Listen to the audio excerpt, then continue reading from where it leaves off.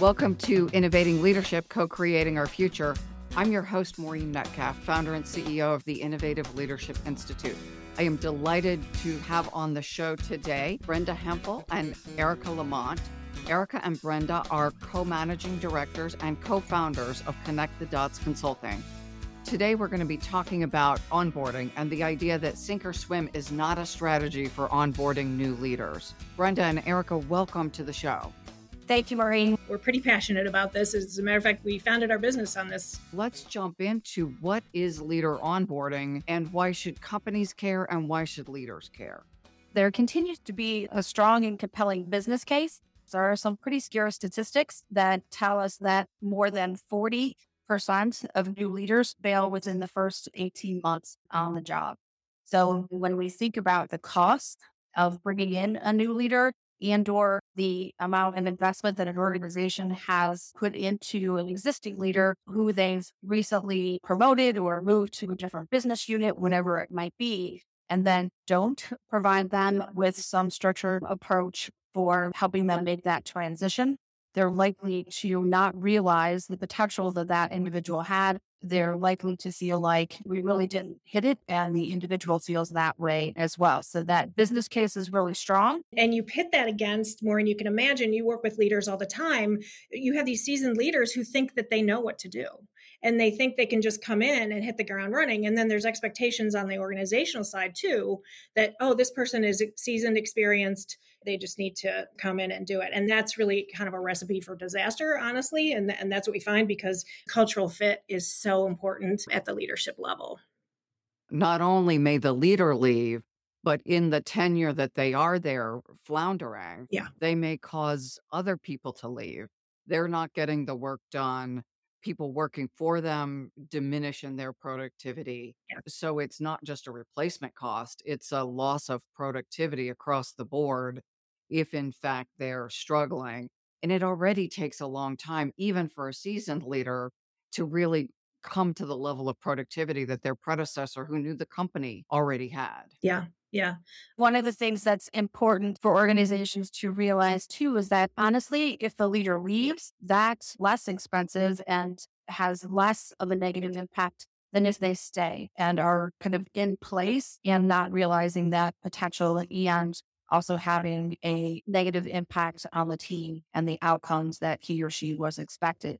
You know, when we talk about what is leadership onboarding, it is that structured and purposeful approach to engaging a leader as he or she is coming into an organization. So new organization, new position, as well as that internal promotion or move that he or she is making it. We look at it typically from a leadership perspective that it's 6 to 12 months, depending on the organization and how they define how long someone's new. That's one of the first questions that we ask is, how long do you consider leaders new? And if it's a more mature organization with a more mature business model, then you could be new up to 2 years or so. For many leaders coming in new, that's kind of mind-blowing. Like, oh my gosh, I have to prove myself for 2 years before I'm considered to be part of the leadership team and part of the club, if you will. If it's more of, a younger organization, or perhaps the organization has introduced a business model, has new leadership, etc., you may only be new until that next EVP is hired behind you. Again, it really is specific to organizations and what their culture is like and what their tolerance is for people getting up to speed. You said many leaders join a new organization, and if it's the first time you've changed jobs in a fairly senior leadership role, you've been told that you're in charge, you know what you're doing, and you did at the last organization. After they made their transition, they are shocked at feeling like they were successful and how not knowing the culture really impacted. For sure. We start with, our philosophy. Maybe it'd be helpful to do that, to ground us in our philosophy that onboarding really has 3 important components. So gaining knowledge about the culture, knowledge about your role, knowledge about your team, building those important relationships. Who are your stakeholders? Who are your peers? How do you manage your boss? How do you get to know your boss? And then getting feedback. So some organizations do a really good job of loading up on the knowledge piece or maybe emphasizing the relationship piece. And then, they talk about people after the meeting or in the corners or on the side and they don't know. So one particular leader I'm thinking of came in with sort of a mandate, understood that he was going to fix things and really shore this up, and underestimated the cultural impact and the relationships really of more of his peer group. I think he managed the boss pretty well, but that peer group who's watching and evaluating you, and you need them to execute your vision, is really important. So we really help leaders take a step back. And ideally we get to work with leaders in the pre-start mode. So when they've accepted the job but maybe haven't actually hit the door yet. And that's a luxury, honestly. A lot of times they're already in when we start to work with them, but we help them pull back and say, all right, what is it that you need to know? Who are the people you need to build relationships with? And how are we going to get you some feedback? So we meet them where they are. We create a plan that addresses those big buckets: knowledge, relationships, and feedback, sort of a gap analysis. And then we work with the manager. We talk to the manager. We talk to the HR partner. We talk about what are some of the things that were learned in the recruiting process you maybe have questions about that we can build in. And we really structure it so our conversations are targeted in those three areas. So this one particular leader I'm thinking about, by the time we got to the feedback, he was at risk, but we were able to launch the survey, get some data, and then have a real conversation at about the 3-month mark that really changed the trajectory of his onboarding. And he started to really understand the impact of his behavior. And then he was able to have a conversation with his boss about how to make changes of things that were being perceived, not in the way he intended, but was causing disruption in the organization. One of the things you do, and you mentioned it, is an assessment that is specifically focused on onboarding. So this isn't, I take my Myers-Briggs with me. It is specifically, how am I performing in this new role in the first few months? Yeah. Many organizations, I think, are a little too polite.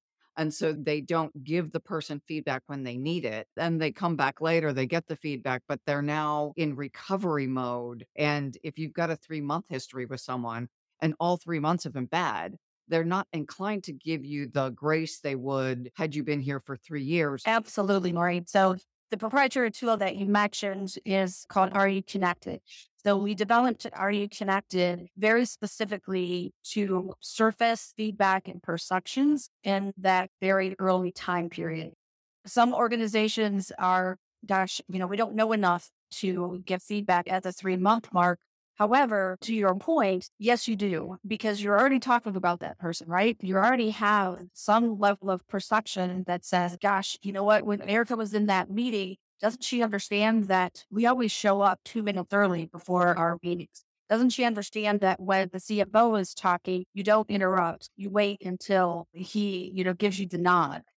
So, all of those small norms that every organization has, and that it's pretty impossible to know until you experience it. All of those little things are happening in the organization, and everyone else around that conference table or anybody else moving from, this meeting, that meeting, is observing the new person to determine, is this person a fit? Is she one of us? Is she talking too much about her previous company? And, when I was here, we did X. When I was there, we did Y. Typically, that's okay for, the first couple of weeks. But if you're talking about that company still at month 3 and 4, then people are wondering, well, why don't you just go back there? So the Are You Connected survey is 24 questions. So we are very specific from the standpoint of we don't want it to be too long because we want a high level of participation, which maintains to be high over the time that we've used it.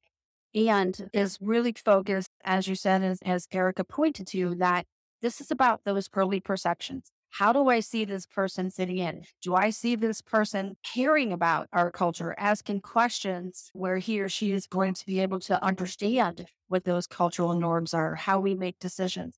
Do I see her engaging in her team in such a way that's going to help build that team and perhaps turn it around?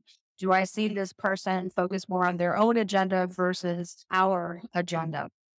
The peer group, when you think about it in an organization, your peer group are the individuals who you're competing with, resources, time of your boss, promotional opportunities, So that particular group is critical, obviously, for that group to work really well. We typically can't be successful without effective peer relationships. So it's an opportunity for that peer group to provide some feedback where they may not have a natural entry point to have those kinds of discussions with the new person. Honestly, one of the reasons that we developed this tool is to provide the boss with a structured way to get feedback. Because think about the boss too having brought this person in. Generally speaking, that's not 100% of the case, but 90+% of the time, the hiring manager, the boss, has made a decision on bringing this talent. And if the talent isn't doing well, that's a reflection on that boss. So it can be difficult for the boss to suggest that maybe this person who I'm touted and, spent a lot of time and energy and money bringing in, maybe they're not the right person. How do I address that?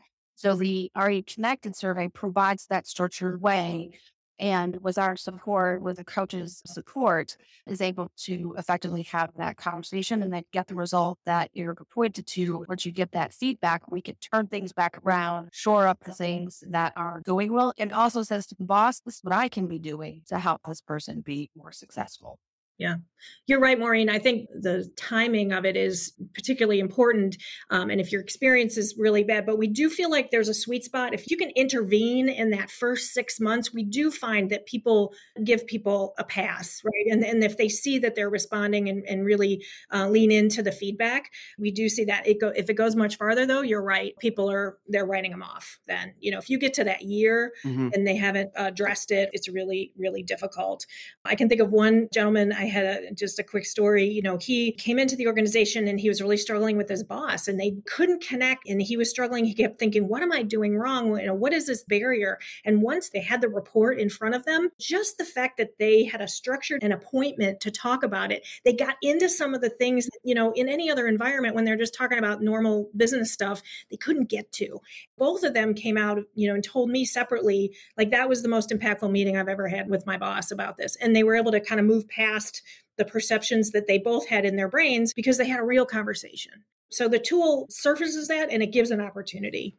And you mentioned with peers as well. If as a peer, I see someone is failing, in some organizations, it's not my job to help. Exactly. Right? I just say, boy, that's really unfortunate, or that person is a bad choice.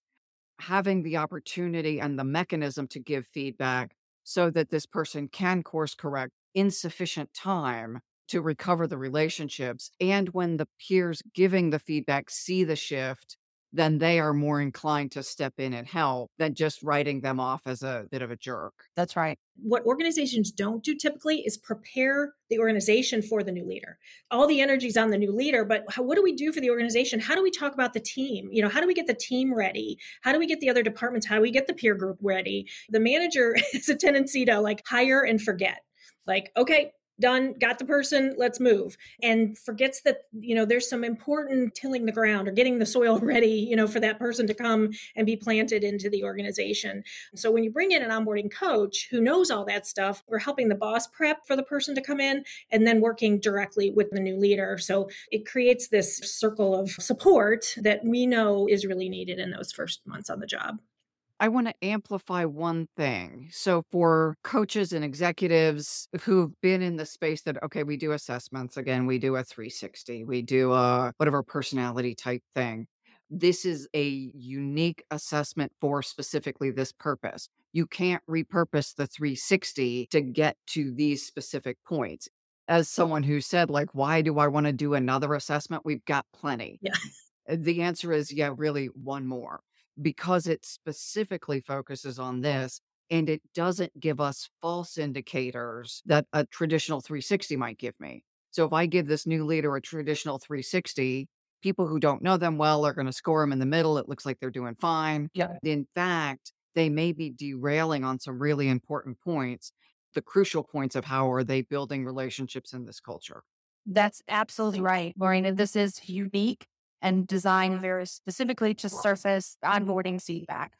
We work hard with our client organizations and also with other coaches to understand not only the difference of the questions and the purpose of the survey, but also how you debrief the feedback, because it is different. You're in a different space. The new leader is in a different space. The boss is in a different space. The other piece I want to add, and I know I'm responding to all the things that have gone through my head at a point where a client says, well, can't you just do this? And my initial response is, of course I can. I'm smart. I can help people. But the truth is, no, go to an onboarding expert. So can't you just come up with your own? But you've done this with thousands of people. Your survey is validated.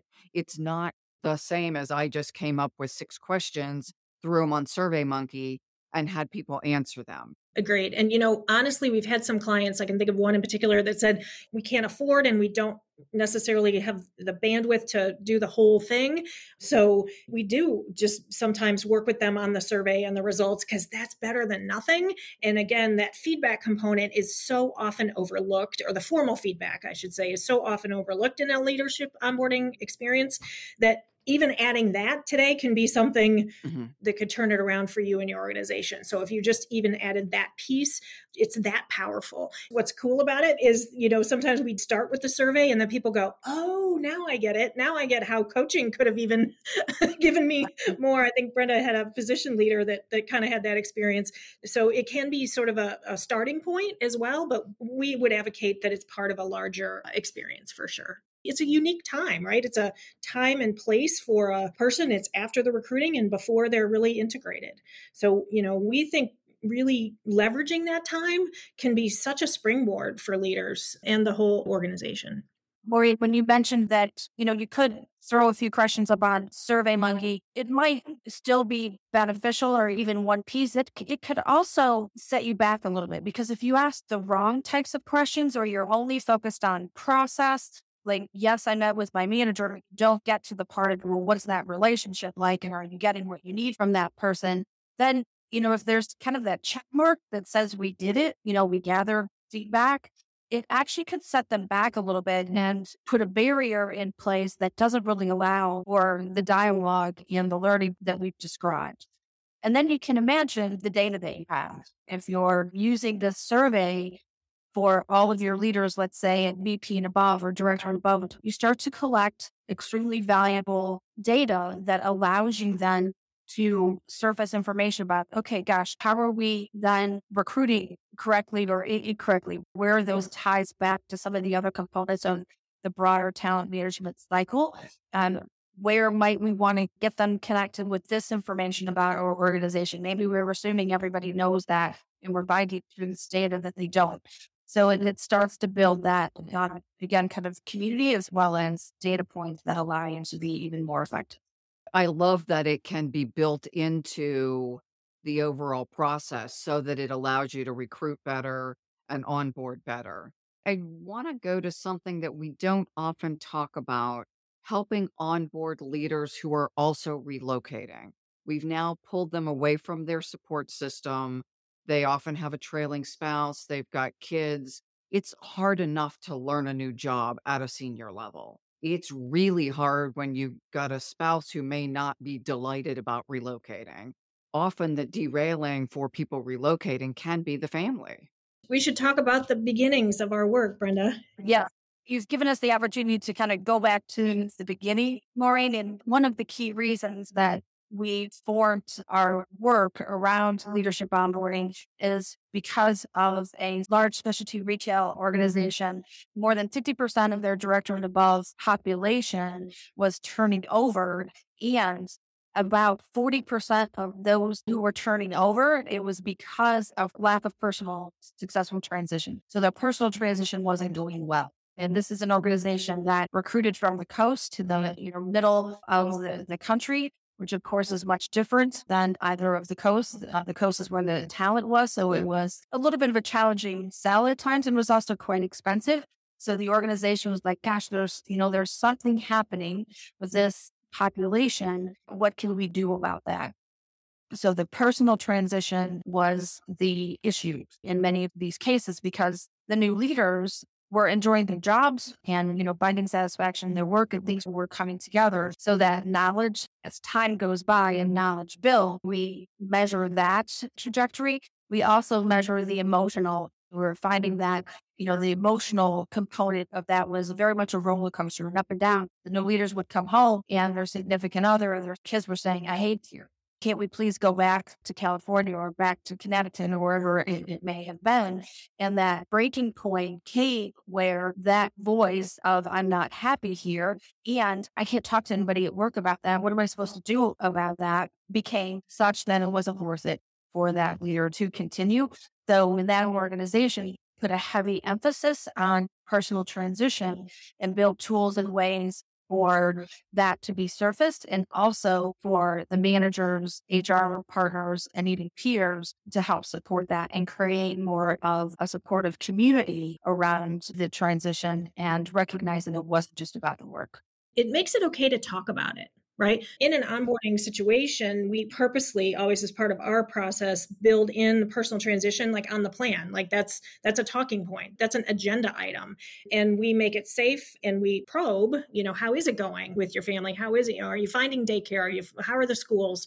Do you need help connecting to the community? What relationships can you leverage internally in your job to help connect you to the community? One woman that I was working with, she transferred literally, as Brenda said, from LA, California, to Columbus, Ohio. And if you know your geography, we don't have any big water in Ohio. She said to me, well, what do you do on the weekends? And I said, well, what do you normally do on the weekends? And she said, play volleyball on the beach. I'm like, oh, okay, well, that's going to be hard because we don't have a beach here. So how else can I get you connected to? And we found some other things. So asking questions that seem sort of not related to work, but can, as you point out, be super impactful to their overall wellness and success in this new role. So it's a very real part of the process. And again, we probably work more on the organization side to make it okay to talk about it and then help the leader ask for help and know where to go. What we're learning now, especially in the resilience research, is a strong connection network is crucial, right? While staying connected to our friends in the old place is helpful, it's also hard because they're all talking about, we played volleyball on the beach this weekend. What did you do? Yeah. That just makes it harder. Yeah. So how do we help people transition in to navigate new communities still, but also have that ongoing support with my family of origin who may be back in the old place? Yeah. As with everything, COVID shifted the dynamics. There have been positive impacts. This whole understanding that the whole person is important. We bring our whole person to work, so it is easier to talk about. It's more expected to talk about it. That doesn't mean that all leaders know how to do it effectively, but that's part of a structured onboarding is to provide those leaders with tools. So again, it's okay and it's important to talk about those things. And there is a higher level of expectation.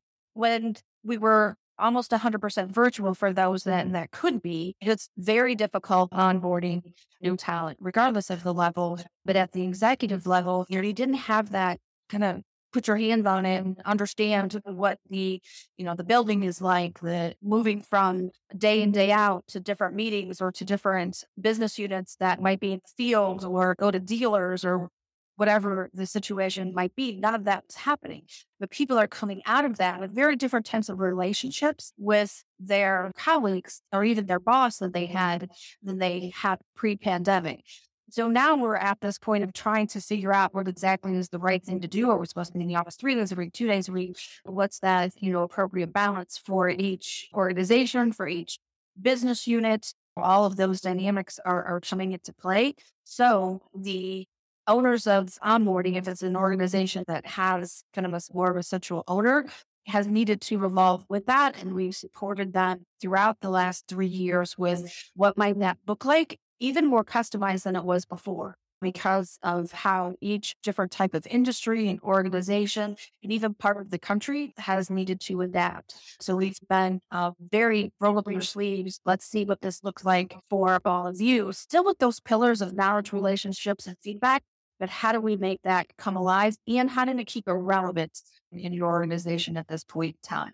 One of the questions I encourage the people I work with is to ask questions about their COVID response and how they responded and what did they do and how, because that's going to give you so much information. If you weren't there during COVID and now you're hired, you need some background about that. Especially if you're managing a team that is dispersed geographically, because at least the clients Brenda and I are working with, people are still That's a big deal. They're still trying to figure it out. And, are we here 2 days a week or 3 days a week? And which day do we pick? And if you're new and you're coming in to try and figure all that out, I think it would be helpful to get some context. In some cases, companies are fully remote. They're going to be fully remote. It's different than it was when we were all just grabbing lunch together. Yeah, it has to be purposeful. And typically, if we were used to that former model, right, of being physically present, it is a pretty significant transition. It reminds me of I'm going to plan to be spontaneous now, right? It has to be, as Eric said, purposeful. So we work with our client organizations down to the leader and, sometimes more within the HR structure to say, how do you create those spontaneous types of interactions, as well as the larger global organizations have made some decisions that they had to backtrack on, or they had to be like, oh, shoot, now we actually have to explain what that means. So we've worked with some of those types of organizations too that's been very public. So it's been in the Wall Street Journal, it's been in the New York Times, it's been on Good Morning America of what their response to, return to work or whatever, term they're using. So what does that mean for new leaders or leaders who are moving from this role to that role in these organizations? And they're needing to deal with a lot of emotion from their teams. At least a portion of them, if not even most of them, they've never met in person. So again, if you've got a leader who's in a transition, ensure that you're taking that step back and building a purposeful strategy and approach to that. And also, we found it's very important to give them talking points. Eric and I spent a lot of time helping leaders message in a way that's consistent with their intent is, with their stages. And if they're in transition, they need to be asking questions. So similar to, as Erica said, ask questions about, what was it like here during COVID, if I can feel about how we came out of it, et cetera. Using open-ended questions when you're in that transition mode is so critical because you don't want people to feel like you're just assuming You're assuming that you get it, and all you're worried about are, kind of the data points or the facts or the deliverables. Asking those open-ended questions is always important, but we found in our work with transitioning and onboarding leaders even more important. It sounds like one of your 3 pillars is relationships, that there's a heavy focus on building the relationship, which means asking questions, not telling. Absolutely. I mean, this, Maureen, from your work, the higher you get in your organization, the less dependent you are on what you know, and the more dependent you are on how you work with others, right? And how you get others to perform. So for some of our technical leaders, that's a place we put a lot of emphasis. That's great that you are a neurosurgeon who now has a huge, department, but now we got to really think about the people, and they haven't necessarily thought about it that way. They're thinking about the work, they're thinking about like the deliverables. Success is so much dependent on those successful relationships. If I've spent 12 years in college learning a skill, and then I am de-emphasizing that and emphasizing something that didn't require me 12 years in college, it may not feel like I'm adding my best value. And in the leader development side, right, they don't continue to necessarily update their leadership skills. That translates to onboarding. If I was an exceptional surgeon, I'm now leading a surgery department. Yeah. I really need to build that leadership piece. Onboarding is certainly the start of that. So the knowledge is more the culture and the systems and the leadership piece than it is surgery knowledge. Exactly. A lot of leaders, like, I don't want to expose the fact that I'm not competent in those skills. So again, onboarding creates a kind of a bubble around them and gives them some safe place to talk. As Brenda said, we go to the level of talking points sometimes just so that they can understand what's different. Yeah. So I assume your talking points are very culturally tailored. So they may want to say X, but in this environment, this is how you say it. Yes. And one of the exercises that we use with leadership onboarding is to help them really understand the difference by going through an exercise that asks them to define, what did success mean in your previous job? How are you evaluated on from yourself and from the organization, institution, whatever it may have been? What defines success for you? Okay, now let's think about, How is success defined for you in this new role, in this new environment? So that takes into account the cultural components that you spoke to, the how I do it, the how I connect with people, the how I claim a success for myself or for my team, whatever it might be, as well as the what. And I have found that that exercise can really help provide that new leader with a different perspective than he or she had. Because typically we go into these situations, okay, I was hired for all these awesome things that I did previously. And the organization wants me to do those same things in this new organization. However, they also want me to figure out the culture, what the behavioral norms are, how to interact with people. Nobody's telling me that stuff. So then I find out that people are ticked off at me because I did it the wrong way. So again, that's part of that business case of, my gosh, give these leaders a level of support through a structured onboarding experience and coaching that's going to help them get those things faster. We know from Michael Watkins' work, if you have a structured onboarding process, you're going to allow that person to get up to speed and start recouping your return on their investment somewhere between 17 and 25% faster than if they didn't have that structured onboarding support.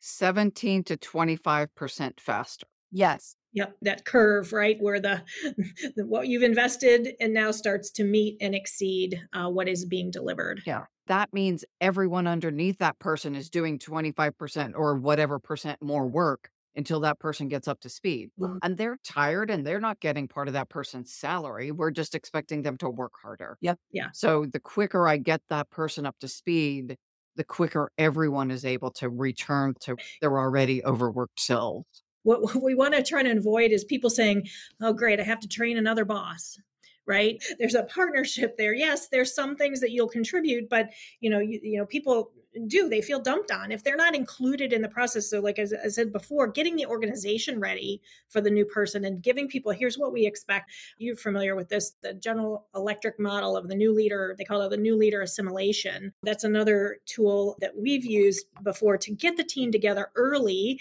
and say, what do you want to know about Brenda? I know you've heard of, during the interview process, what do you want to know? What questions do you have? What advice do you have for them? So getting the team engaged early in something like that can also help avert some of the burnout or the feelings like, oh gosh, here we go again. Or if there've been a few people, that's the other, if they've had a few people turn in that role, that can be really frustrating. So again, early intervention, for lack of a better word, is really powerful and important to stave off some of that stuff. I love the idea that you would get from the new team the advice. So I'm the new person. I show up on day one. I meet with you and you say, hey, this is what the team really wants. This is their advice for what will make you successful. Don't talk about your old job. Yeah. Don't act like you know everything. Ask us questions. We're a very collaborative culture. Don't tell us what to do, especially since you're new and we know you don't know what to do. Right. We've actually heard that. So let's ask a couple questions to draw distinctions. What's the difference between a leader development coach or a life coach and an onboarding coach? In onboarding coaching, that person's probably coming in, as you said, either known as a high performer or came from a great institution or, their NIH funding, if they're a researcher, and so those things are known. However, the person isn't really known that well yet in most situations. So as an onboarding coach, our opportunity with leader is to help them be purposeful about establishing themselves in the organization, taking in all those different factors that we've talked about, taking in, what's the culture, and wanting to have their focus on learning the culture, shaping the job, because we're talking about leaders. So generally speaking, there's an opportunity to further define what it means to be an EVP of operations in an X organization. Certainly there's a core component that says you need to do these things. But you also have that opportunity to help define what that might mean in that organization. So we can work with them and their key stakeholders to help them really take advantage of this very unique point in time that you never get back to establish who they are in a very genuine way, again, true to themselves, but also mapping onto what that organization is and what that organization needs. We're on that front end as the coach with that individual establishing who they are in the organization. And, we know, Maureen, that Organizations also are impatient for results.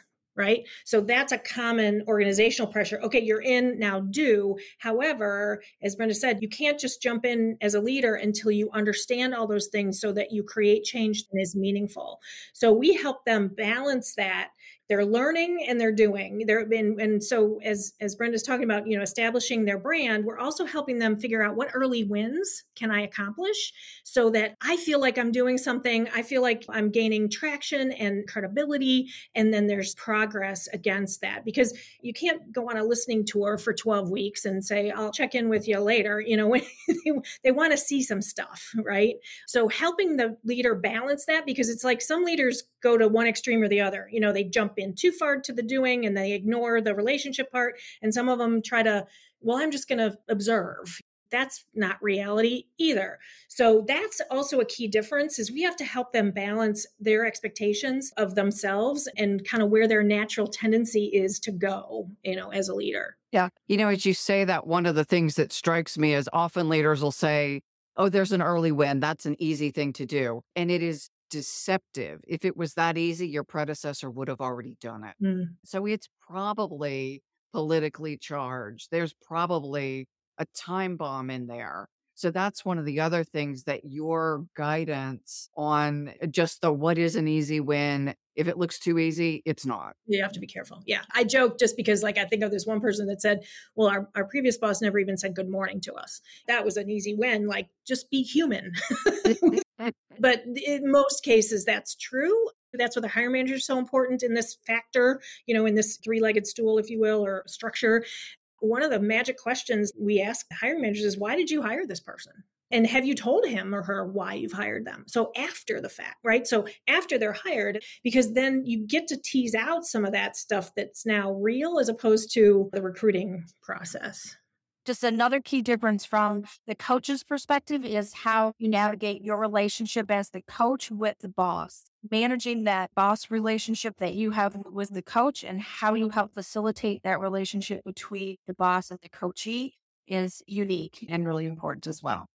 I want to bring up one other piece that I think is often underestimated, and that's person already in the company. So you're not onboarding them to the company, but you are to a new role. And I'm working with an organization right now where someone super talented moved into a new role, wasn't onboarded. He's now moving out of that role, not because he lacks the technical ability, but he didn't onboard well and created just a lot of spin that I think wouldn't have been necessary if guided properly through that transition. Yeah, we could talk on a whole other podcast about, internal transitions. And most organizations think, oh my gosh, this is an awesome thing, right? We're promoting someone or we're giving them a new rotation and taking them from the field to corporate or vice versa. Of course, they're making those decisions based on the performance and outcomes of, how the person operated and performed in their previous role. And the individual is also coming to the table, and there's actually data that supports this. We're assuming, we're making lots of assumptions. Our first grade teachers told us, what happens when we assume too much. So it's really important to take that step back and help these leaders understand that it's going to be different. You're going to be in different rooms that you weren't in before. You have access to different information than you had before. Your peer relationships will be quite different than they were before. Your boss has different expectations of you. And maybe you knew how to operate in the field. Now you're in corporate, or now you're in a regional office, or again, vice versa. So they operate so differently. When you were in the field, it was really easy to throw arrows at corporate and say that they were, part of the reason you couldn't get things done. Well, now you're one of that. So how do you make that transition? Organizations, if they want to start somewhere with onboarding, even focusing on those internal moves, particularly if they're an organization that prides themselves on, internal promotions, that had to be a really effective way to start with onboarding, is to say, gosh, we know we're going to have 10 different promotions from director to VP or VP to SVP this year. How do we build support for those individuals so we don't have examples like you shared? Because it's difficult for internal people to recover from that. It's easier for people who are brought in from the outside to recover. You give them more slack. Internal people, we tend not to give that slack to. Mm-hmm. Well, and the emotional cost and the productivity cost are huge then. Yes. Yeah. They don't have the newness. They don't have that window. That window closes way sooner than it does for an external hire. So that's where this pressure can really come from. And we do see the psychological impact. It really shows up, Maureen, around relationships more than anything, especially like if I've been promoted to now be over people that used to be my peers. That's a tricky one. And that would be one kind of a red flag, for organizations if you're promoting somebody that now has the reporting relationship that's shifted, they've developed relationships and sometimes friendships, personal relationships. Now they have to move to a different role and really understand what that looks like. They can still be their authentic self, but what changes? Just depending on the situation, lots of nuances to that, but definitely higher risk for people who are internally transitioning. The example I'm seeing now, it's hard to undo that promotion. Yeah. Right. Do you move them back down? How do they save face? How do they emotionally feel like they haven't let down the organization? And it's really tricky to unwind. And yet the organization may genuinely value that person. And you talk about the organization being prepared. The organization made the mistake. They put someone in a wrong role. They didn't give them the support.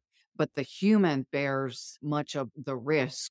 Most people don't think about it. So they promoted me. We assume that means I get to be successful. That's right. We don't assume they promoted me and now it's on me to make sure I'm successful, even if they don't give me the tools. There's a risk with every promotion. Yeah. Especially in organizations that just aren't as savvy about what is required for the individual to succeed. Agreed. Most people don't have that thought process. The organization where Eric and I worked and where we met at that point in time, promotions were a surprise. So everybody gathered together and the president made surprise announcements on a quarterly basis who was getting promoted. And it was seen as positive until we had the first person who did not want that promotion. So it really caused to take a step back. Your family would be there. I'm just thinking of the person who gets engaged at a sporting event and you're on the Jumbotron. It was very similar. Most of the time it was okay and it was welcome. But then there's the time when, it wasn't. So, yeah. As we wrap up, what's a piece of advice for a leader joining the organization new? An in-place leader getting promoted and for the organization, and then we'll wrap. From an organizational perspective, I think, again, it's recognizing that onboarding is a core component of, again, your talent management cycle. Just as you have recruiting and performance management, you need to have a strategy around onboarding, whatever that might be for you, but that it be purposeful and that it is not focused on the process, it is focused on the experience that the new leader is having. For the new leader, I would say is to, ask for the support, know that you need the support and ask for it, whatever that might look like for you. Erica, what would you add? For those leaders who may be even in the interview process, maybe asking what onboarding looks like, maybe even getting out ahead of it might help. Once you're in it, it's a little tricky. Maybe asking others, trusted colleagues, how did they do? What's their advice? This is where a couple of questions can really help. Think of 3 or 4 questions that you ask everybody, and then that gets you a sense of sort of what's happening. So do your own mini gap analysis if you don't have support. As Brenda said, if it's all possible, if HR has resources or they employ external resources, that's the ideal situation. But there are pieces that you can sort of do it yourself if you need to.